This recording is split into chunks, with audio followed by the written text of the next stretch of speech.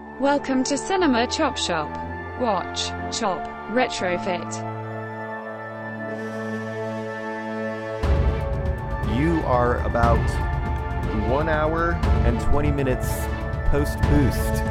Yes. You got your booster seat today. I got my COVID booster. Your rocket boosters. That's also what I call it after I eat a mean bowl of chili. But this is not a flatulence podcast. Welcome to Season 10, Episode 3 of Cinema Chop Shop. This is a movie podcast that concedes that remakes are going to happen. So why shouldn't movie buffs Like us. decide who is recast in those iconic roles? My name is... Mistrial Travis. Yes. A.K.A. Sacco and Travanzetti. Travanzetti. Mm-hmm. A.K.A. Who Framed Roger Travis. Very nice. Very nice. I like that a lot. I just watched a couple of short documentaries about the making of Roger Rabbit. One from 88 and one from like 2003. And I'm joined here in the shop by my co-host and cellmate, co-producer, The Shawshank Redemption, a.k.a. Sean Herr, a.k.a. the one-armed Sean. Chop Shop regulator Chelsea could not be here. She is actually under a restraining order. She can't come within at least 12 feet of us. But her nicknames would have been If Chell Street Could Talk, a.k.a. Chelsea Dangerously, a.k.a. Star Trek VI, The Undiscovered Chelsea. Further description of the show, the tagline says, watch, chop, retrofit, because essentially that's what we do here. We watch older movies, sometimes classic films with iconic actors, and then what do we do, Sean? We retrofit them. We retrofit those motherfuckers by tweaking them with new parts, aka actors who are at the height of their powers. Whew. Quick disclaimer though, you guys. We're not actually in favor of the remake, reboot, sequel-dependent cinematic culture. I demand a mistrial. This is a miscarriage of justice. This is actually more of an exercise in satire and irony. We try to be funny. And sometimes we succeed. And that brings us into our first segment for tonight, which is going to be movie news. And this is where we try to gather all the evidence throughout the week for both the prosecution and defense of some news stories that we thought that you, the chop shoppers out there, might find interesting. And unfortunately, we do have to start it off with an RIP.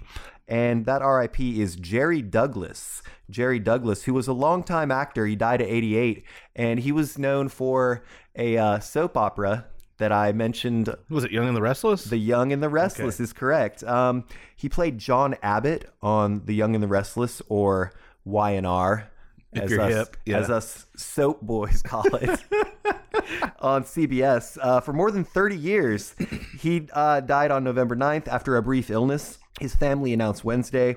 Over the span of a decades-long career, appearing in more than 100 productions, he appeared in numerous feature films, including Oliver Stone's JFK, but everybody was in JFK, Avalanche, The Godson, Head Over Spurs in Love, and Mommy Dearest. And that comes to us from Deadline.com. Once again, rest in peace and rest in power to Jerry Douglas. Next, the rumors about who's going to make a cameo in the new Spider-Man are continuing to weave a tangled web. Because we've got a report out of Denmark. Yeah. A Danish Spider-Man No Way Home synopsis appears to confirm... People are digging deep here. Yeah. The reports that multiple former Spider-Man actors are going to appear, and they've both denied it. Toby and Andrew Garfield have both denied it. But like I said on the way over, or on the prep, obvious plant. Yeah. They're just trying to get the buzz going. I bet they're loving it. They're sitting back. They're like, no, deny. All right. So next up, so that comes to us from comicbookreview.com. And next up, Ed Westwick, Madalena Gina team up for a shark survival thriller called Deep Fear. The Caribbean set film is being directed by Marcus Adams and involves a heady mix of storms, drug traffickers, and tiger sharks. The tiger sharks are the drug traffickers, and they got to get through the storm. That's a plot twist. It's called The Perfect Storm. That comes to us from thehollywoodreporter.com. Next, this one, you got mad when I sent you this headline in the morning. And you've told me before that you usually read my messages, my early morning messages, where? Well, I'm taking my morning poop. On your throne. Yes. At your throne of judgment. And Mel Gibson is to direct Lethal Weapon 5. Didn't Always Sunny in Philadelphia already make this movie? That is from Variety. This one's kind of delicious. I feel bad for him, though. We reported earlier that Quentin Tarantino was auctioning off some never before released images and maybe even videos from Pulp Fiction, and he was doing it as NFTs. Right. And we're not going to go down the NFT rabbit hole right now, but Miramax had something to say about it. If you heard about Quentin Tarantino selling Pulp Fiction scenes as NFTs and thought, how can he do that? Since the studio owns the movies, Miramax feels the same way. Now, to quote Marcellus Wallace, it's about to get medieval on his ass in court. That's from slashfilm.com. Tony Hawk, Doc, from director Sam Jones, and the Duplass brothers lands at HBO. Deadline announced a new HBO documentary on Tony Hawk from director Sam Jones, who did Roadies, Running with Our Eyes Closed, and others, and with Mark and Jay Duplass brothers producing. Mel Elson from The One I Love is also on board as an executive producer, also from Slash Film. What do you think? Like a big Tony Hawk doc? Well, I hope that they, dig deep and show the dark rituals that he performs to maintain his agelessness. Yeah. So where he's like got pentagrams in pig's blood on the half pipe. And we've got one more. This is a doozy. And I feel like I've seen a movie about this before. Pam and Tommy trailer just dropped. A movie about their infamous sex tape, and the casting is pretty top shelf. Yeah. They got Lily James and Sebastian Stan for this. Apparently, the footage of Lily James, I've only seen stills. I've only seen that one still, and it's just stunning, her transformation. And it's going to be on Hulu sometime in the future. How is he able to steer the boat? I don't even want to. I'm guessing it's not going to show penetration if it's on Hulu. That comes to us from IndieWire.com. And that will wrap us up on movie news for this week. Do you guys hear a gavel? That must mean it's time for the Department of Corrections Department with Chief Corrections Officer Dana.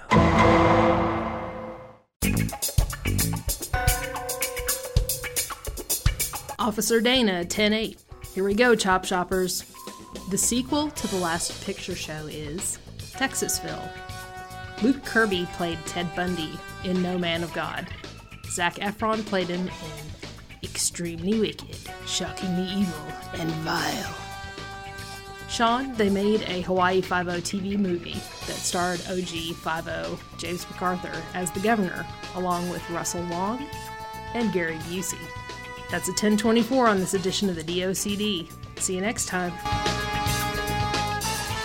All right. Thank you, Dana, for that. I think that it goes without saying that the corrections this week were better than any news I've heard, movie or otherwise, this week. All right. That's going to close the doors on the Department of Corrections Department for this week, bringing us to the theme of the episode. And for the this theme, we're cracking open a beer, are we? Yeah. And what have we got, Sean? Oh, this is a new Keller Pills from Resident Culture in Charlotte. It's called Song for Hard Times. A Song for Hard Times. You could definitely make that an on-theme beer. Nobody knows. I think you're right. Yeah, doing the hard time. Tell me the style again. Keller Pills. Okay, Keller Pills. I was going to ask if it was a Helles. Helles, no. No, I like it. That's good. So the theme of the episode is wrongfully accused movies. Yeah. Wrongfully accused movies. And I believe this was at your suggestion. It was. And it's like the almost antithesis of our topic from last week, buddy cop cops, movies. yeah. I have a quote here from the late, great Douglas Adams, and this is the preface to an article on tvtropes.org about the wrongfully accused, or sometimes known as the clear my name trope. So the quote it's from Dirk Gently's Holistic Detective Agency, and it's from Dirk Gently. Believe me, it is a great deal better to find cast iron proof that you're innocent than to languish in a cell hoping that the police, who already think you are guilty, will do it for you. Which I think, at least in part, applies to this. The wrongfully accused trope, or the clear my name trope, is where the hero or heroes have been falsely accused of a crime they did not commit. That's established. We, as the viewers, know that they did not commit the crime, right? Yeah, it's a great device to get sympathy for the main character. Maybe they were just in the wrong place at the wrong time, in line at the bank when it got robbed, or riding in the same subway car as a murder is committed and happens to look exactly like the one who did it. Maybe they are the ones who found the body and accidentally left their fingerprints on the murder weapon. Maybe the big bad, in quotes, has deliberately framed them to get out of the way. Roger Rabbit. Maybe it's a government conspiracy to silence them because they, quote, know too much. They might also involve an evil twin or some other type of imposter. Speaking of soap operas. Whatever the root cause, the phony evidence is so convincing, or the convergence of bad luck that makes them look guilty is so unlikely, our hero struggles to convince anyone they are innocent. I think it's a great genre and a perfect stomping ground for this show for us to do some recaps. You call it, I mean, it is a trope, but it's a great plot device. And it covers so many genres, film noir, courtroom dramas, prison movies. Yeah. I mean, there's just so much cool stuff that can be done with this because, like I said, and you said, you let the audience know that the guy's innocent. Immediately you feel for him or her, and you're kind of captivated because you need to see what happens and how they get out of this situation or not. That being said, we're going to go into our next segment, which is the Midnight Double Feature, which is where each of us on the panel, we talk about two films that we feel are within this genre and why they would make a good pairing for maybe like a public viewing, a double feature of sorts. And Sean, what's your double feature going to be this week? I went with two black and white films from 1960 and 1962. The first isn't really wrongfully accused because the main character did knowingly do wrong. However, in the eyes of society today, he was wrongfully accused because the law was wrong. And that is Inherit the Wind. So I think that you could say that in this movie and the actual events it was based on, science was wrongfully accused. Right. This was directed by Stanley Kramer. It was screenplay by Nedrick Young and based on the infamous court case Kramer versus Kramer. Exactly. Cosmo Kramer. Harold Jacob Smith. It was based on the play by Jerome Lawrence and Robert E. Lee. Oh, that was his real name. That's an early credit. He had a career after the war. Yeah. No, this is of course based on the famous so-called Scopes Monkey trial that happened in Tennessee, where a teacher was accused of and convicted of teaching Darwinism in a state where it was against the law. Now, while this was going on, Sean, do you remember, were the newspapers covering it? Yes, absolutely. The press was present. It drew national attention with the media. Writer E.K. Hornbeck, played by Gene Kelly, was the reporter. Did he dance? I don't think he danced. And two of the nation's leading lawyers go head to head. You know who would have fucking danced? Sam Rockwell. Yeah, he would have. He would have. So anyway, I am pairing that with 1962's To Kill a Mockingbird. Very nice. And this was directed by Robert Mulligan. Screenplay by Horton Foote, based on the Harper Lee novel. This stars Mary Badham as Scout Finch. Yep. Age 6, and her brother Jim, played by Philip Alford. Did you name your dog after that character? No, I did not. Okay.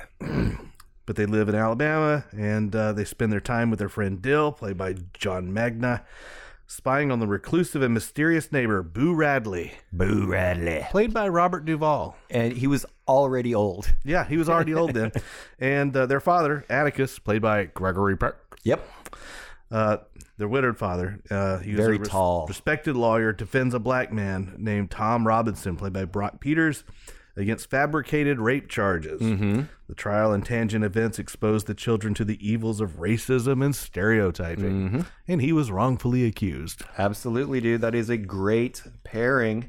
I went with some that are a little bit more recent.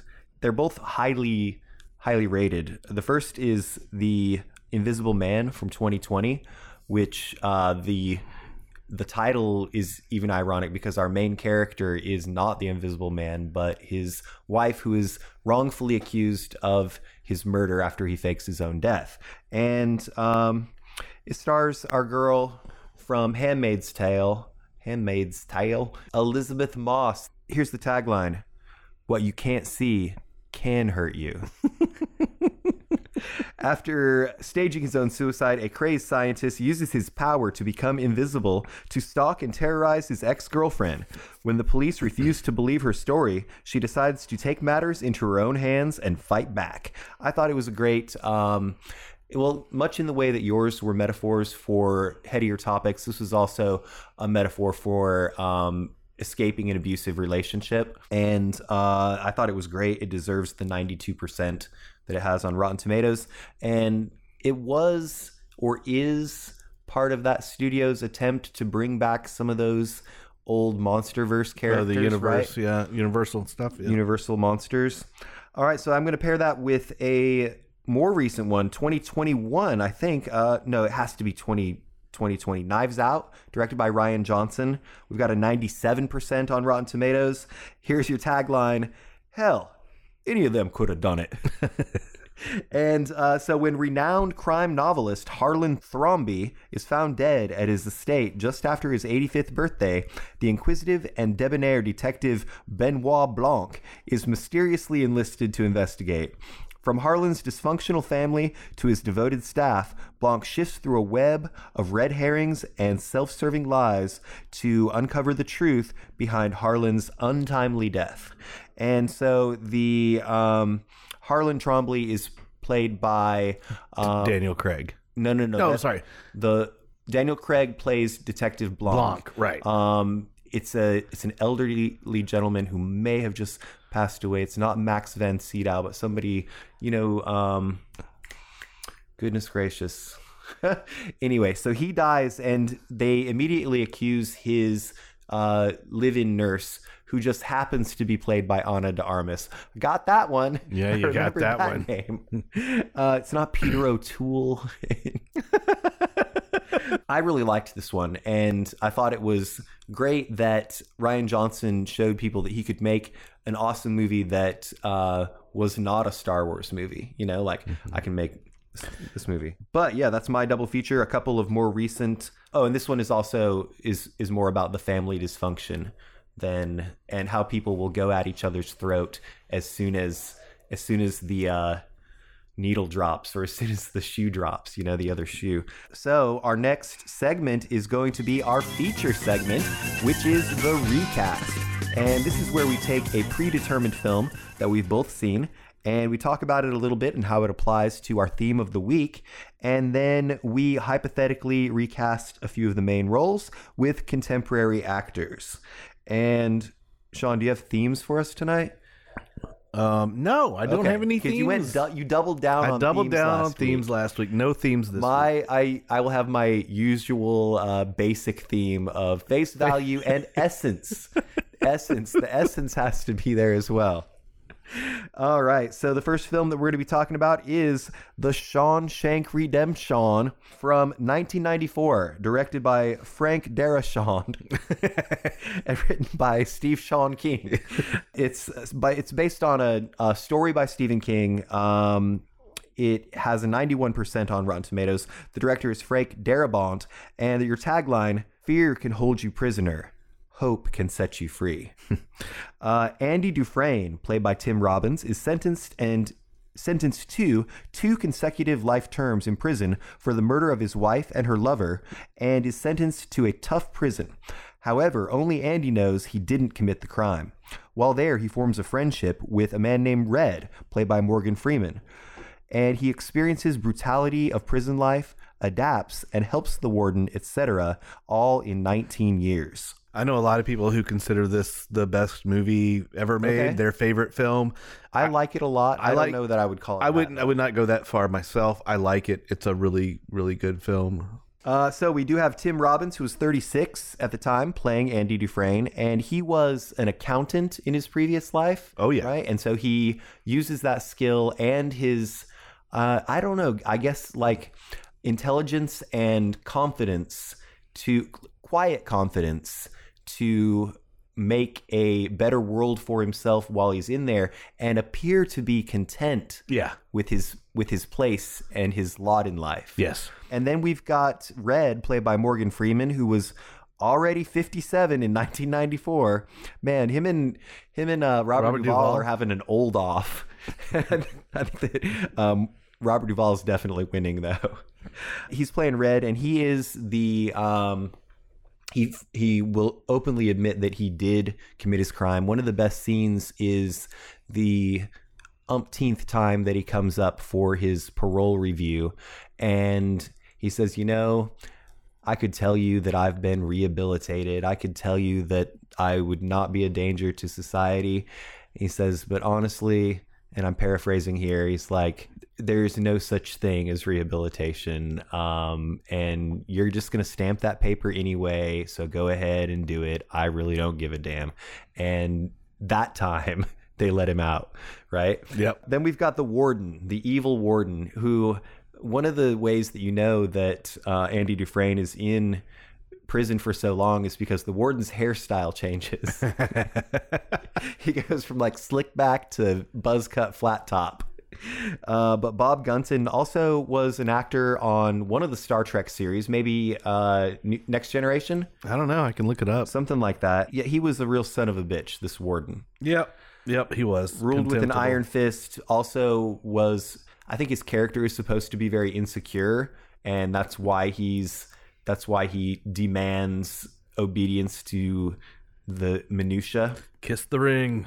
Right. Then we've got Clancy Brown, big old Clancy Brown as Captain Handley, who is the henchman of the warden, but at least at times comes to see eye to eye with Andy on some things. Yeah, he's an interesting character because he's kind of brutish for the most part, but he does come around in some places.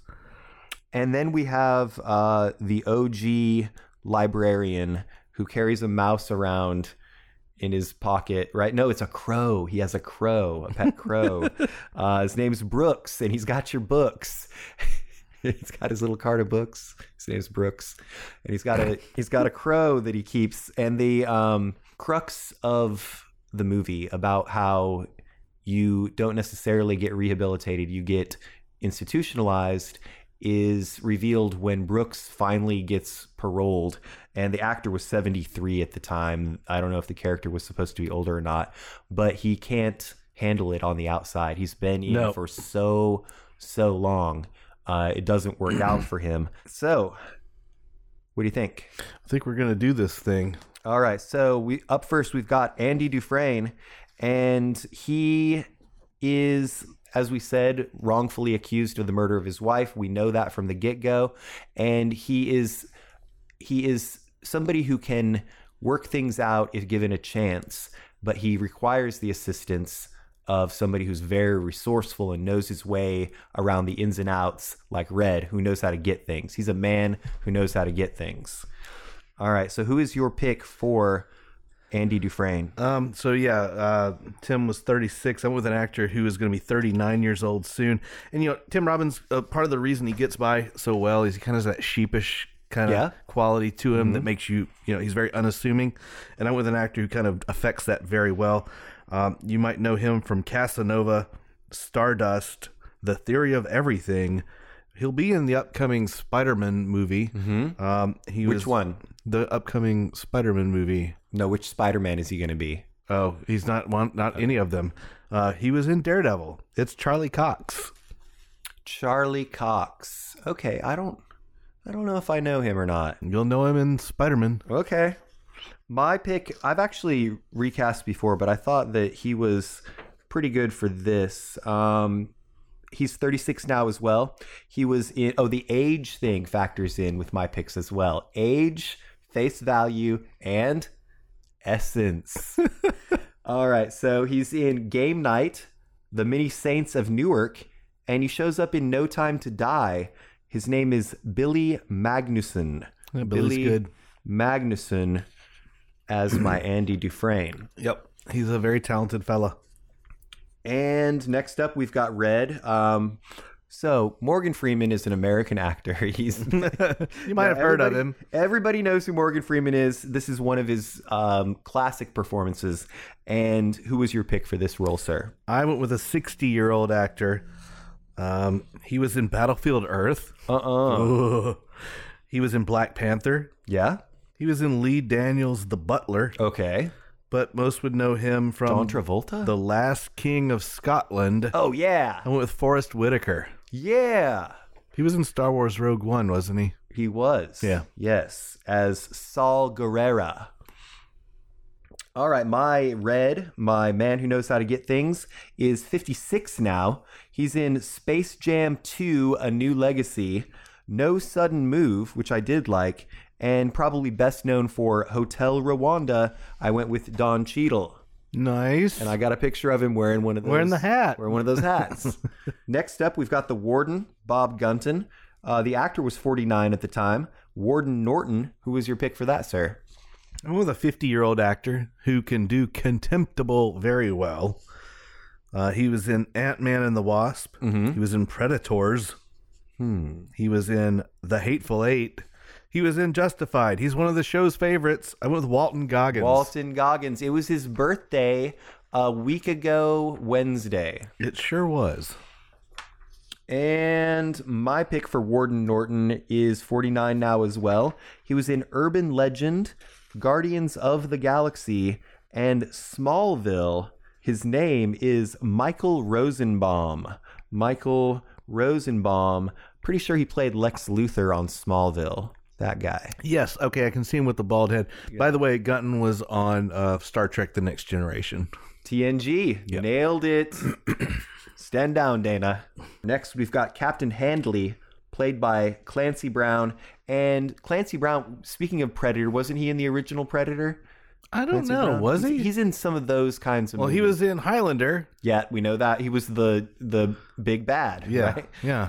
All right. So, and he has a very, he's a big dude. He's very intimidating. Wasn't he in Tombstone?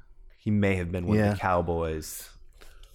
So, yeah, I told you earlier this week I really struggled with this pick because Clancy Brown is kind of one of those one-of-a-kind type actors. So I had to really expand my my search to find somebody who could be a total shitbag kind of, prison guard. I was a 50-year-old actor for this. And you would know him from LA's Finest, Stranger Things, Starship Troopers. Oh, yeah. And The Frighteners. I went with Jake Busey. Jake Busey? Okay, I can see that, man. I can definitely see it. There's some sort of phenotypical connection there. Yeah, he has some essence. Yeah, Barry Pepper's in there somewhere, too. Yeah, I did not go with Barry Pepper, though. I went with a 35-year-old actor who was in Suicide Squad, not The Suicide Squad, just to make it clear.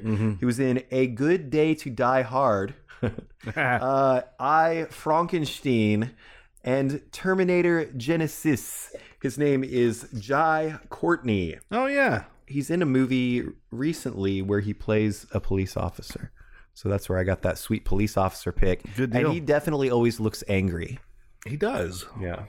Probably because he was in that bad Suicide Squad. Yeah, he should be pissed. All right, we got one more. It's Brooks, and he's got his books. What are you going to put in this book, Sean? I like this pick. I went with a 74-year-old actor. Okay. Brooks was sweet. He was very kind and took care of that crow. So I went with an actor who is very sweet and kind in real life. You would know him from films such as, you're going to have to bear with me here while I find something that's not a giveaway. He was in Lake Placid versus Anaconda. He was in... Wait, Lake Placid versus Anaconda? That sounds amazing. He was in Strippers versus Werewolves. So is the lake itself going up against the Anaconda? You're thinking too hard, man. He was in A Good Day for It. It's just Oliver Platt. He was in all of the Nightmare on Elm Street movies. I went with Robert Englund. Oh, okay. Lake Placid versus Anaconda sounds straight to video and straight to my heart. Yeah, Robert Englund's a sweet guy. Outstanding. Well, my pick is 73 now. He was in True Romance. He was in The Contender. And he was in Unforgiven. His name is Saul Rubinek. Saul Rubinek. Oh, yeah. I got you. He's right about the same age. It doesn't look quite as old as Brooks did at the time. Nobody does anymore. You know, that's you kind of have to shoot ahead 5 or 10 years. You don't have to. It's allowed. But you could. I mean, if you're looking for face value matchups. All right. So, I mean, what more can we say about Shawshank that has not been said? Nothing. If you haven't seen it yet, go see it. It's if you required haven't viewing. Seen it, go see it. I mean, we don't want to give away because there are some cool reveals in this movie. And I think, yeah, just go watch it if you've never seen it. And what have you been doing with your life? And with that, we're going to head into intermission, but not before we say, let's all go to the shower. Let's all go to the lobby. Let's all go to the lobby and get ourselves some truth, justice, and redemption. And for those of you just tuning in, you're listening to the Chop Shop Morning Zoo on WCCS 85.5 FM, The Shop, with Travisito, the Brew Boss. And me, Chelsea, the Regulator, where we'll be breaking down the recast of your precious childhood movies. All morning long. And if you can't listen on your toilet or in your car, just search for Cinema Chop Shop on Podbean.com. And it came to pass that the Lord Pod saith unto the Chop Shoppers to go forth, to rate, to review, and to subscribe to Cinema Chop Shop on all of your social media and your podcaster apps. Now it's about time for the holy sacrament of a beer check-in. You too can follow the path to Cinema Chop Shop on Untappd. That's UNTAPPD. Everyone, hallelujah! Praise Jesus! Amen.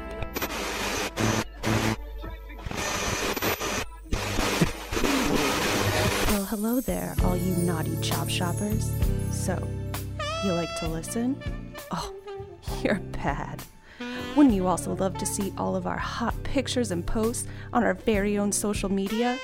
Just search for Cinema Chop Shop on Facebook, Twitter, and Instagram, if you think you can handle it. This weekend on CCS Wrestling. Woo! If you miss this event, you suck! Woo! It'll be the ultimate recasting extravaganza you have ever seen between the challenger, Trontastic Ron! I'm gonna rip his face off! Woo! and the defending champ, Little Thanos, you ain't got nothing, brother. I can't stop saying woo! It's an actual medical condition. So if you've got a problem with that, we'll see you in Gmail, where you can send us comments, corrections, concerns, and complaints. That's cinemachopshop@gmail.com.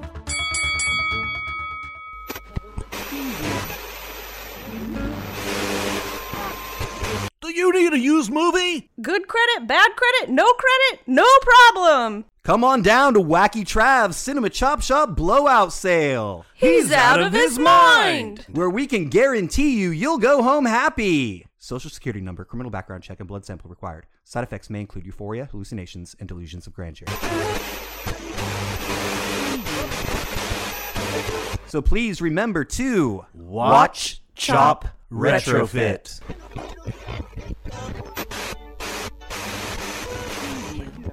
All right, Chop Shopper. So, a couple things that we figured out during the break, and thank you for bearing with us during the break. One, it's Christopher Plummer. who was in Knives Out. Also, the funny thing about Sean getting his booster shot today is I immediately punched him in that shoulder when I came over. It was a friendly punch in the shoulder. Yeah, thanks for that. Did I miss the injection site? You did miss it. Good. Missed any vital organs? All right. So when we come back from intermission, Sean, what do we like to do? Beer check-ins. And these will be checked in on Untapped. That's UNTAPPD. And we are Cinema Chop Shop on there. And what are we going for this second one? Well, we're going to go with some beers from New Anthem out of Wilmington, North Carolina. Okay. And this one has got a sweet-ass label. It's called Two Tone. It's an India Pale Ale with Mosaic, Simcoe, Eldorado, Citra, and Centennial hops. Sounds great. It's quite nice. Satisfying. I'm going to pour mine. I'm going to pass the can over to you. Okay. So you can admire this beautiful artwork. Oh, that is gorgeous. It makes me wish it was still summertime, but without the incredible heat and humidity that we have here in South Carolina. We've got a lowrider, definitely an old hoopty, It's like an Eldorado. or a Cutlass maybe, and it's on the beach side. Looks like West Coast two-tone. Oh, it's a two-tone car. Yeah, baby. I get it. Cool. All right. Well, while we enjoy this, we are going to get into the 2021 movie marathon. We're getting into the last days here of the 2021 movie marathon, especially for you because you're about to round that corner, right? Yeah, I'm at 358. It is the 323rd day of the year as of this recording. You're at 358. Yep. You're knocking on that door, dude. I'm still ahead of the day by about 4. I'm at 327. Okay. What is your first check-in going to be? I'm going to check in an interesting film. This was from 1969, and this is Goldie Hawn's first feature-length film with a speaking role. It stars her and Walter Matthau. It's called Cactus Flower. Never heard of it. She's adorable, and Matthau is Matthau, and Ingrid Bergman is in this, and she plays Matthau's assistant. Matthau is a dentist, and he has Goldie Hawn as his side piece, and he's told Goldie Hawn that he has a wife and kids from the beginning of their relationship, so she won't get attached, even though he's just a swinging bachelor in the late 60s. Oh, he's playing both sides of the game. He's playing the inside-outside game. So it's really corny, but I really liked it. There's a record store that Goldie Hawn works in, and you would want to live in this record store. It's a cool film because Wait. What's it called again? Cactus Flower. So he has to convince Ingrid Bergman to pretend to be his wife that he is in the process of divorcing so he can be with Goldie Hawn because she won't be with him until he separates from her. And she wants to meet her, so there's this whole bunch of charades going on, and it's cute. Goldie Hawn is fucking adorable. Why you should watch this film is to see Ingrid Bergman dancing in the late 60s style of white people dancing. Yes. It's ridiculous and funny. And just so we're perfectly clear, we're talking about Ingrid Bergman, not Ingmar Bergman. Yeah. All right. Well, my first check-in is going to be number 323. It's called The Beta Test. And I had no idea what it was going to be about going in. All I knew is that it is the new film from, I think, up-and-coming director Jim Cummings. He also did The Wolf of Snow Hollow and Thunder Road.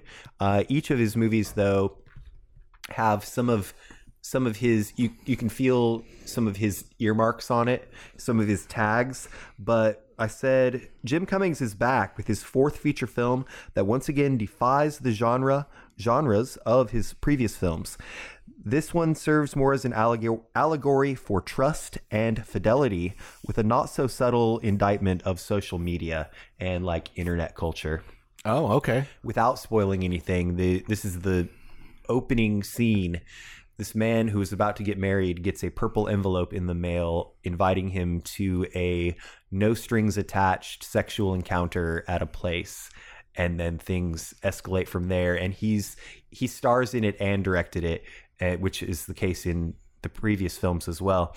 And he does such a good job of somebody who's being like manically anxious, but also trying to present a coolness. Yeah. Because of his profession. He's an agent. Okay. Okay. it's on my list right now. Yeah. But I've got about 24 or 25 on there that might some that might need to be taken. See, off. I saw that pop up, and I read the description, and it didn't interest me. But to hear your review, I definitely want to check it out now. Yeah, it's good, and I think he's good. I'm on board with what he's doing. Now, are there comedic elements to this? There at all? are, but it's darkly comedic. Okay, there you go. All right, cool. My next check-in will be The Harder They Fall. I want to see this. I was just going to say, this is the Afrocentric Yes. Western on Netflix. I love it. It co-stars Idris Elba and Jonathan Majors. It also has Zazie Beetz. Oh, love her. It's got Regina King. It's got Lakeith Stanfield. I also really like beets. I had a roasted beet salad last night. Yeah, It was great. yeah. This is ultra violent. It has echoes of like a Quentin Tarantino type Western. Like a Django. Yeah, but there are very, very few white people in this cast. They're incidental to the plot. It's great. I really enjoyed it. Vulgar, violent, yes, but there's some cool stylizations to the Western genre. If you're a Western fan, you'll like it. If you're not a Western fan, you'll also like it. So I think it's interesting because you mentioned Django or Quentin Tarantino's take on a Western, and that was kind of a nod back to the blaxploitation Westerns, right. like the original Django. But this is kind of taking it in a different direction, right? Yeah, this has self-aware. Very self-aware. It has a masterful soundtrack. Every entrance has a theme song or theme music that's super appropriate to what's going on. There's an homage to Chadwick Boseman in the film. On the side of one of the trains, it's C.A. Bozeman. Okay. Is the name of the rail company that they storm. Huh. That sounds like a real railroad company, though. No, it's that they maybe, but no, everyone's calling it out as a nod to him. I think you'll dig it. I think you'll dig it a lot. Probably going to watch it right after this. My next one is Shang-Chi or Shang-Chi? Shang-Chi. Shang-Chi and the Legend of the Ten Rings.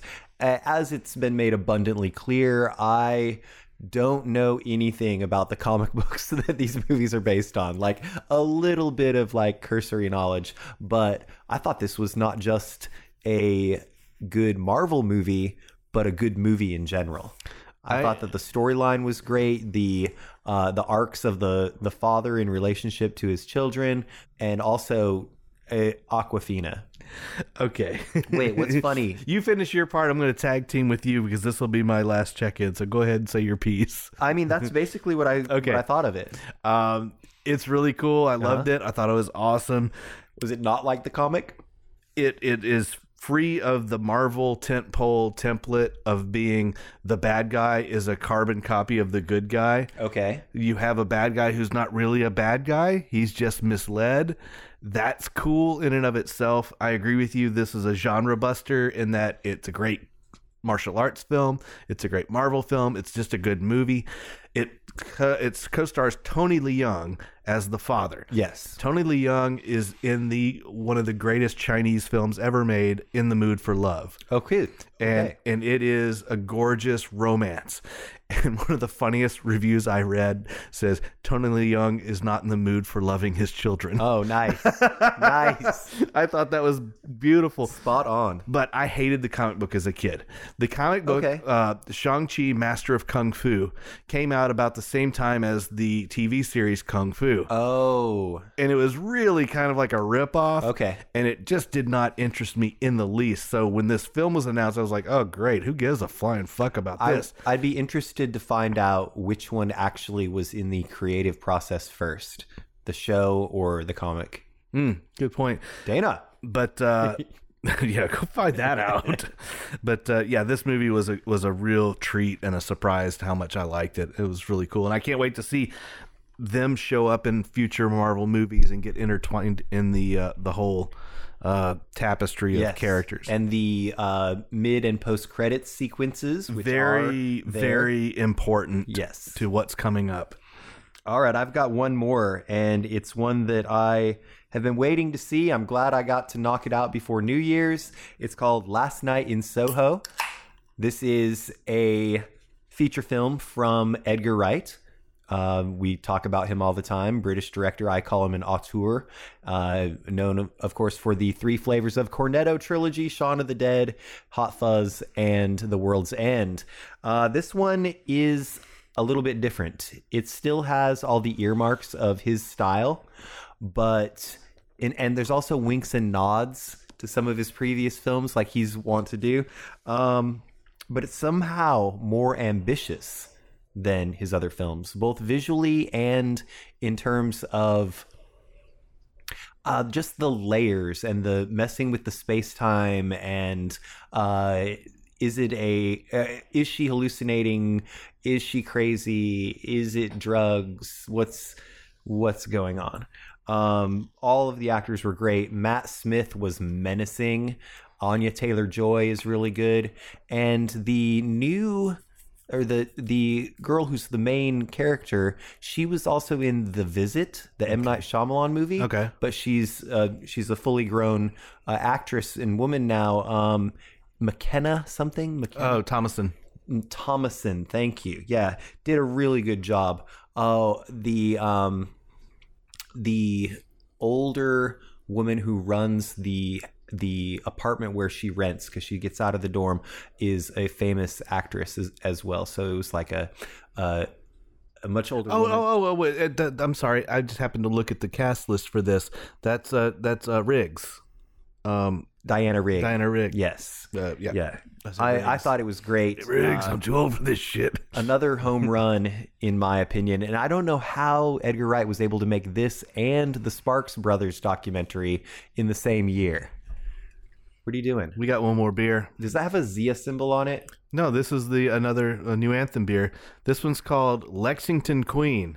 What's on the backside of it? That's also Dana's moniker online. Lexington Queen? Lexington Queen. There's nothing on the back. This hits me in all the sweet spots. This is Mosaic, Citra, and El Dorado. All right. So hold on to your dick when you try this. Okay, I will. I mean, I was already, but what are you bringing to Friendsgiving? This. I meant food. Actually, I'm going to smoke a trout. Hell yeah. And bring it as kind of like an appetizer. Hell yeah. That is awesome. So like just pick at the trout kind of thing. Pretty sure that my lovely wife, Michelle, drink, and I are going to be bringing some roasted butternut squash. Oh, that's good. This is fantastic. This is my new favorite. I thought my favorite was Over Burning Ground, which was their Citra. This Just one, the perfect amount of haze. This one is my new fave. Nice lacing. Yeah, this one's dynamite. Dynamite. Dynamite. It's dynamite. She'll love that. Next, we're moving it along, right? Yeah. To the second part of our feature segment, the retrial. Continued. Part 2. Criminal Court Part 2 now in session. Recast. The recast continued. And how could we talk about the miscarriage of justice movies, the wrongfully accused, the clear your name genre without talking about The Fugitive? Absolutely. This movie nailed it.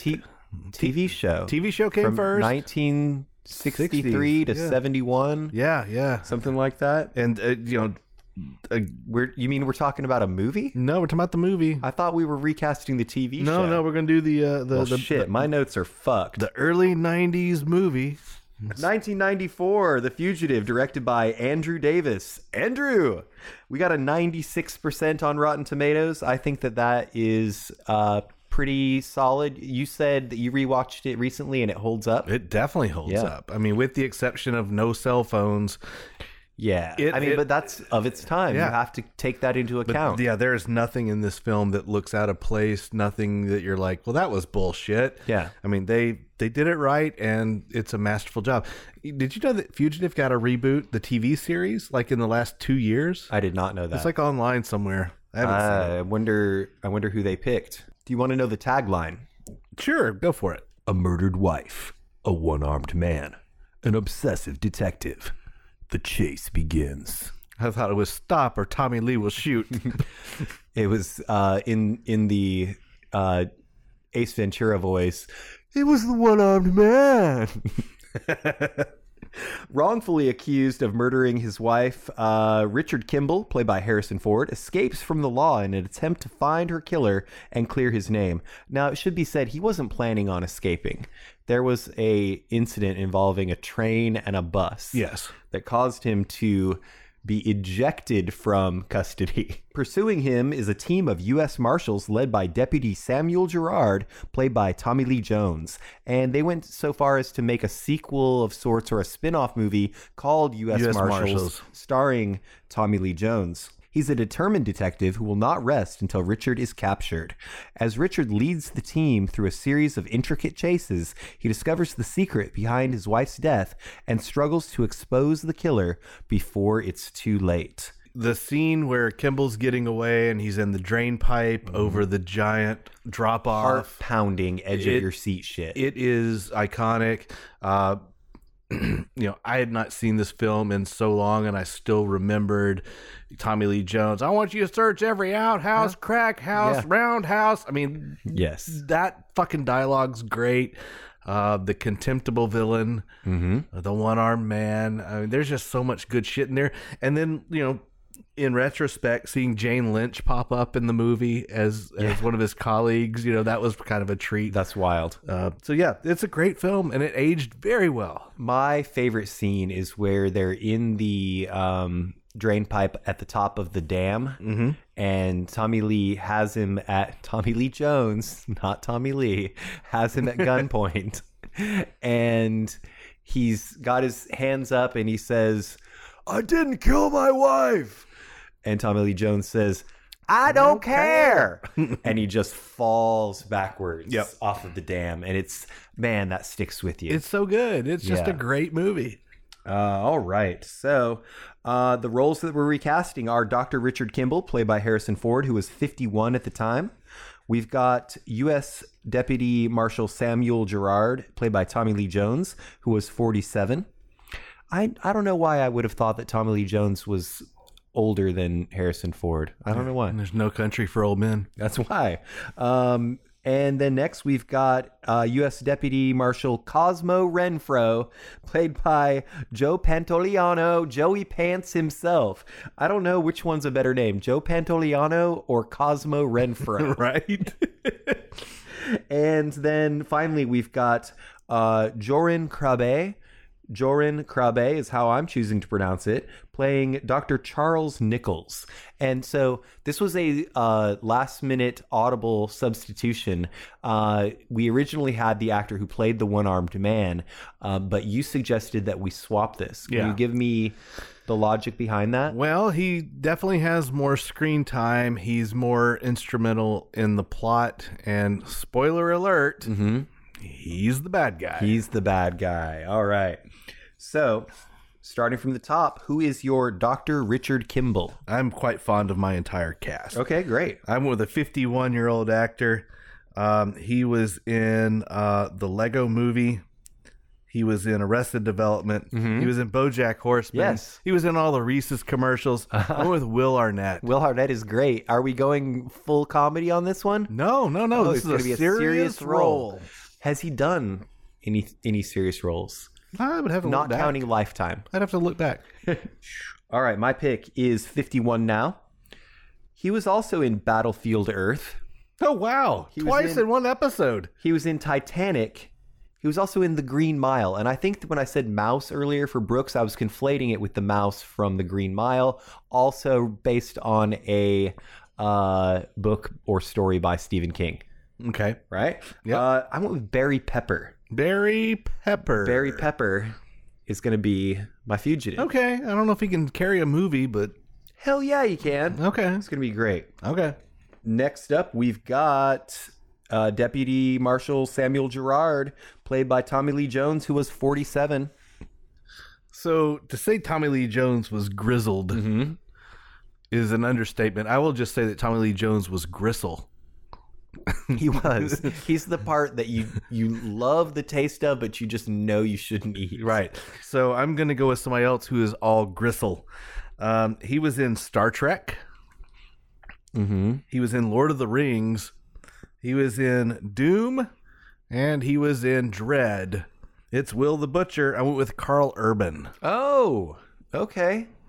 Interesting. You think that Carl Urban is grizzled?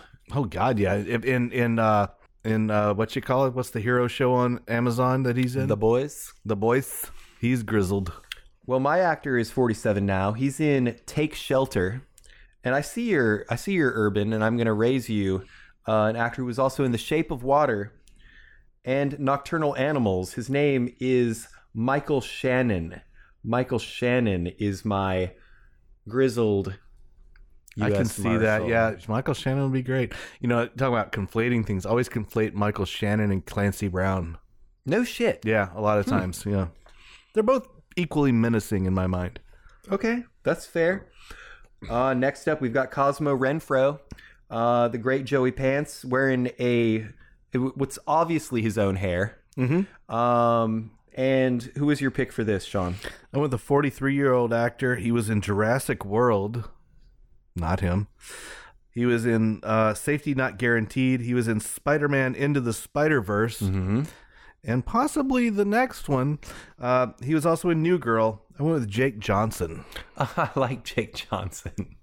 My Joey Pants is 42 now as well. He was in Eye in the Sky, Central Intelligence, and Need for Speed. He is the third Paul brother, Aaron Paul. Okay, yeah, that works. He's going to be boxing Deron Williams this weekend. That totally works, though. I think so too. I think it's actually kind of weird how much that works. We got one more, and this is the one that I really struggled with. Jaron Crabbe, Joran Krabappel as Dr. Charles Nichols. Yep. And I'm interested to see where you went. He is a Dutch actor, correct? Yeah. Okay. I was a 52-year-old actor for this, and we were buttering Dana up earlier, so this is apologies to Dana. Apologies. I'm with an actor who was in Law Abiding Citizen, Phantom of the Opera, 300, and The Bounty Hunter. I went with Gerard Butler. Gerard Butler. Okay. 300 and The Bounty Hunter. That would be a great reality TV show with Gerard Butler and Dog the Bounty Hunter. Yeah. By the way, I have a bonus pick because of my Will Arnett pick for Kimball. Yes. I went with, for the one-armed man, Tony Hale. Tony Hale. Yes. I recently recast him. I'm a monster! Yes. Oh, goodness gracious. All right. Well, like I said, I struggled with my pick. And I'm like looking for my paper notes as I hear you shuffling yours. I've gone green with my notes. No, my printer broke. So I didn't pick a Dutch actor. I picked a Swedish actor. And he's also 48. He's in a movie called Julie, Silent Diplomacy, and the Carlson Brothers. His name is Bjorn Bengtsson. Bjorn Bengtsson. Oh, man, I know him. I've got his poster on my wall. You know exactly who he is, right? I totally know who you're talking about. I think he could pull it off. Okay. Yeah. All right. So, The Fugitive. Don't be a fugitive from this movie. You need to search every outhouse, shit house, barn house. Those are all the same things. Yeah, pretty much. Dog house. Tiny house. Outhouse, cat house, whorehouse. Yes. To find this movie and watch it along with Shawshank. These are two awesome movies that really hold up from the early 90s. I think Fugitive's on Prime even, so. Okay. There's no reason not to watch it. All right. Well, that being said, I do want to introduce you to this bonus segment. Hit it. It is a battle royale between three figures who may have been the victim of miscarriages of justice. They may need to clear their name because they might be wrongfully accused. Okay. I'm talking about the aforementioned Dr. Richard Kimball versus Dr. Roger Rabbit versus Amanda Knox. Oh my God. Well, okay. I know that Roger didn't do it. I know that Kimball didn't do it. Not so sure about Knox. Really? Even after watching the documentary? I've never seen the documentary. Oh, okay. It's pretty good. And it's on the list of wrongfully accused. But they gotta duke it out, right? Mm-hmm. They've got to go at it. Yeah, well, she's also she's suing Matt Damon's production company because his new movie is very, very much inspired by her case. Tough titty.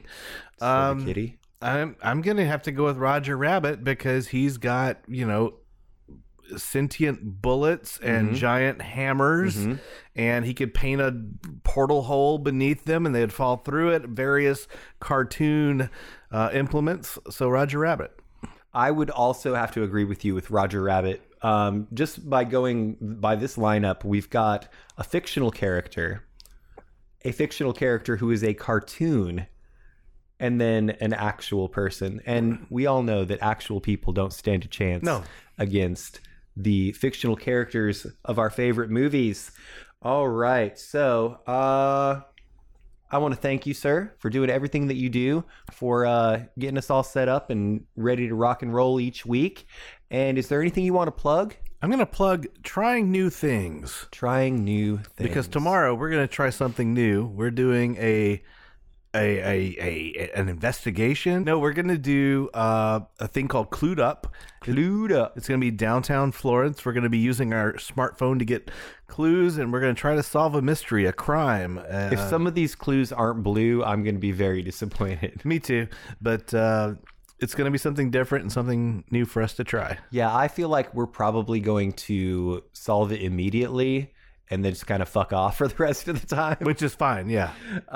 Also, do you know what next week's episode is? Well, we're doing a watch party. It's a watch party. It's watch party number 7, which means it's back around to me. It's your turn. First, we did Buckaroo Banzai. Yep. Then we did Six String Samurai. Yep. Now we're talking The Golden Child, starring Eddie Murphy. The Golden Child, I loved this movie when I was a kid, except for the part where there's blood in the rice. Magically, there's blood in the rice is maggots. It's gross, but you'll see. I really want to know how well this holds up.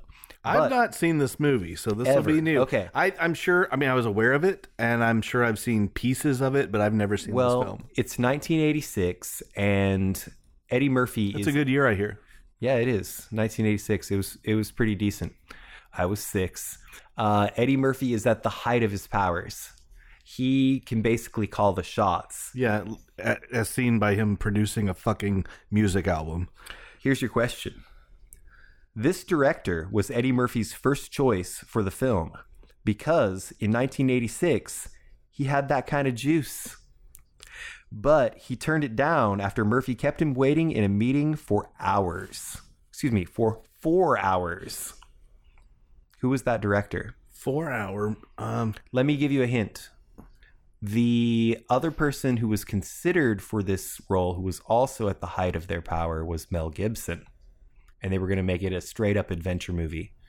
When Eddie Murphy came on board, they reworked it as a comedy. Roger Zemeckis. It is George Miller. Miller. Oh my God. Yes. Are you kidding me? Yeah. Wow. 4 hours. But that movie's only an hour and a half, so I think we'll be just fine, guys. Perfect. And we do want to plug the podcast itself. Please rate, review, and subscribe to us on all of your podcatcher apps. I do want to remind people that there is no trivia this coming week. We are off on trivia for Thanksgiving. There will be no trivia on this upcoming Wednesday. Also, you can find this podcast online on podbean.com. Just search for Cinema Chop Shop on there. We are at Cinema Chop Shop on Twitter. We are /Cinema Chop Shop on Facebook. We are cinemachopshop@gmail.com for emails. Instagram, we are at Cinema Chop Shop. Also Cinema Chop Shop on Untapped. And the Cinema Chop Shop podcast on YouTube. Finally, farewell to you, the listeners. Thank you for tuning in. Please remember to get that booster like Sean, and I will on Monday. And otherwise, you better be social distancing and wearing a mask. And please remember to watch, chop, retrofit. Case dismissed.